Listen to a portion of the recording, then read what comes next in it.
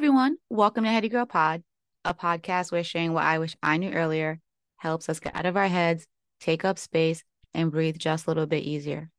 I'm your host, Jennifer, and that's what all ease.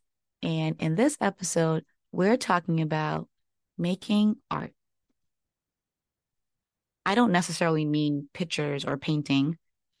I mean honoring the little creative person you have inside. Maybe you're already thinking, girl, that ain't me. I don't have one creative bone in my body. I mean, that's fair that you cringed when I said you have a creative person inside.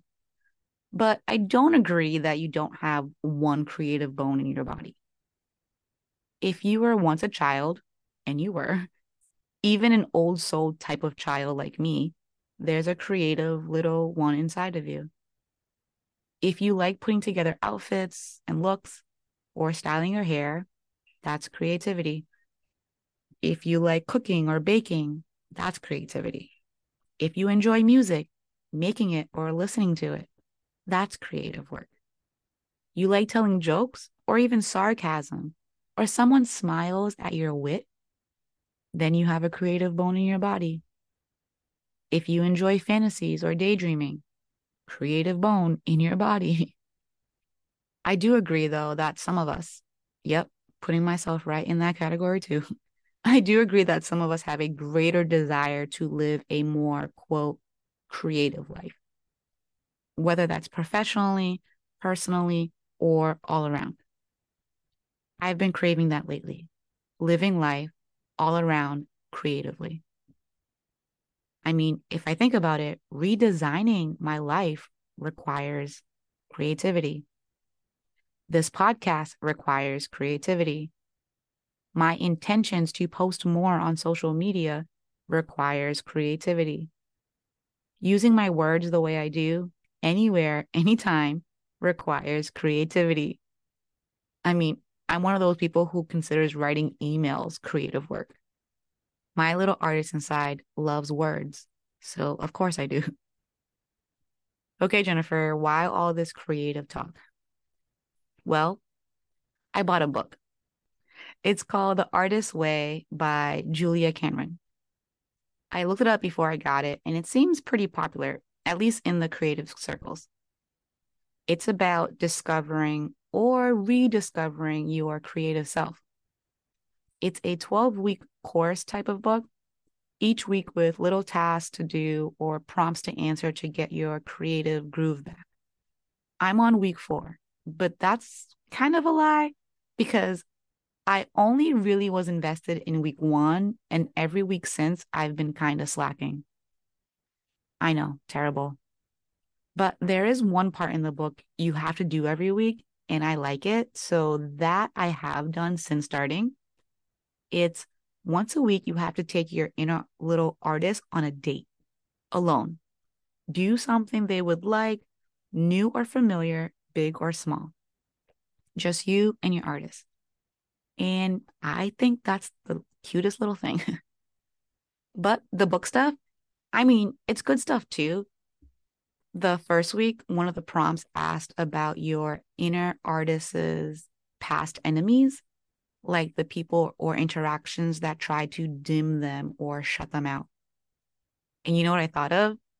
The story I told you in the Little Kicks episode, number 31, how someone said, quote, you didn't do much after I was being what I would say, yeah, a little creative. That's an enemy of my little artist. And honestly, it's the enemy of my big artist too, now that I'm thinking about it. So yeah, week 1, I was invested. But since, I don't know, I get distracted or busy, or maybe I'm just avoiding the work, even though it's the work I need to do. So I'm recording this episode to get me excited about it again. I just went through the pages that I've read so far, 4 chapters, and I want to share 8 things I've highlighted because they stood out to me. I don't know. Maybe one of the things will inspire you to hang with your little artist too. Okay. In no particular order, here's my moments so far. Number one, do not do what you should do. Do what intrigues you. This is actually something I'm currently working on. So that was just validating to see it. Number two is a quote by psychologist Carl Jung. That's my guy. And the quote goes, "The meeting of two personalities is like the contact of two chemical substances. If there is a reaction, both are transformed." End quote. I liked it because, first of all, yes, please. But also, was this a quote before or after people came up with the term chemistry for when two people connect? Smart, right? Anyways, number three. This one is an affirmation I chose from a list of many that she shared. It's my creativity heals myself and others. This one really resonated the most with me, and I really like it. So I try to say it every day. We'll see if it keeps working for me. Number four, at first, going sane feels like going crazy. Now, if that ain't the truth, I don't know what is. Number five, a creative block manifests itself as an addiction to fantasy. Yeah. This one because I felt like it was coming for me, like it was an attack towards me. And I don't know. I just feel like I should write that down and keep it, even though it makes me feel some type of way. Number six, answered prayers are scary.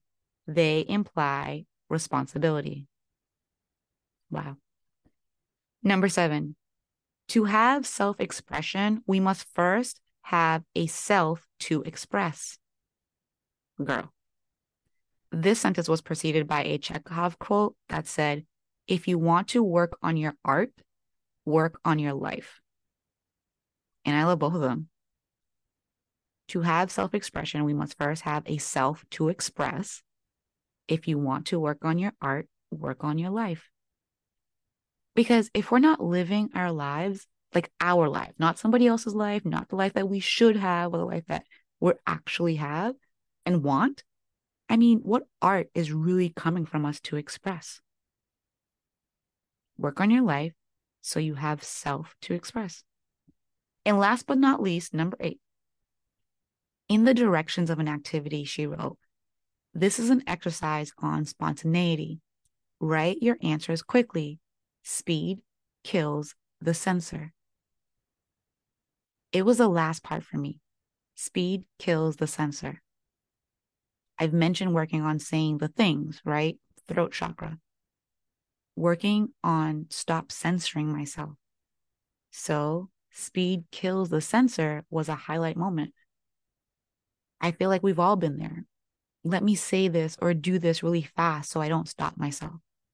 So it makes sense. And honestly, it might have to be an intentional strategy that I need to use. That's it. 8 things I've taken from The Artist's Way so far.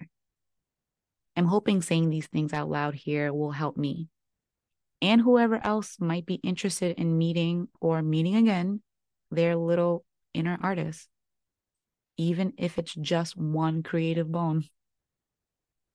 If you get the book or have done it before or decide to take your inner artist on a date this weekend, let me know. So yeah, that's what I wish I knew earlier. I am creative, but that requires work. So do the work. And hopefully now you know it sooner. Well, that's it for our episode today. Thanks so much for listening in.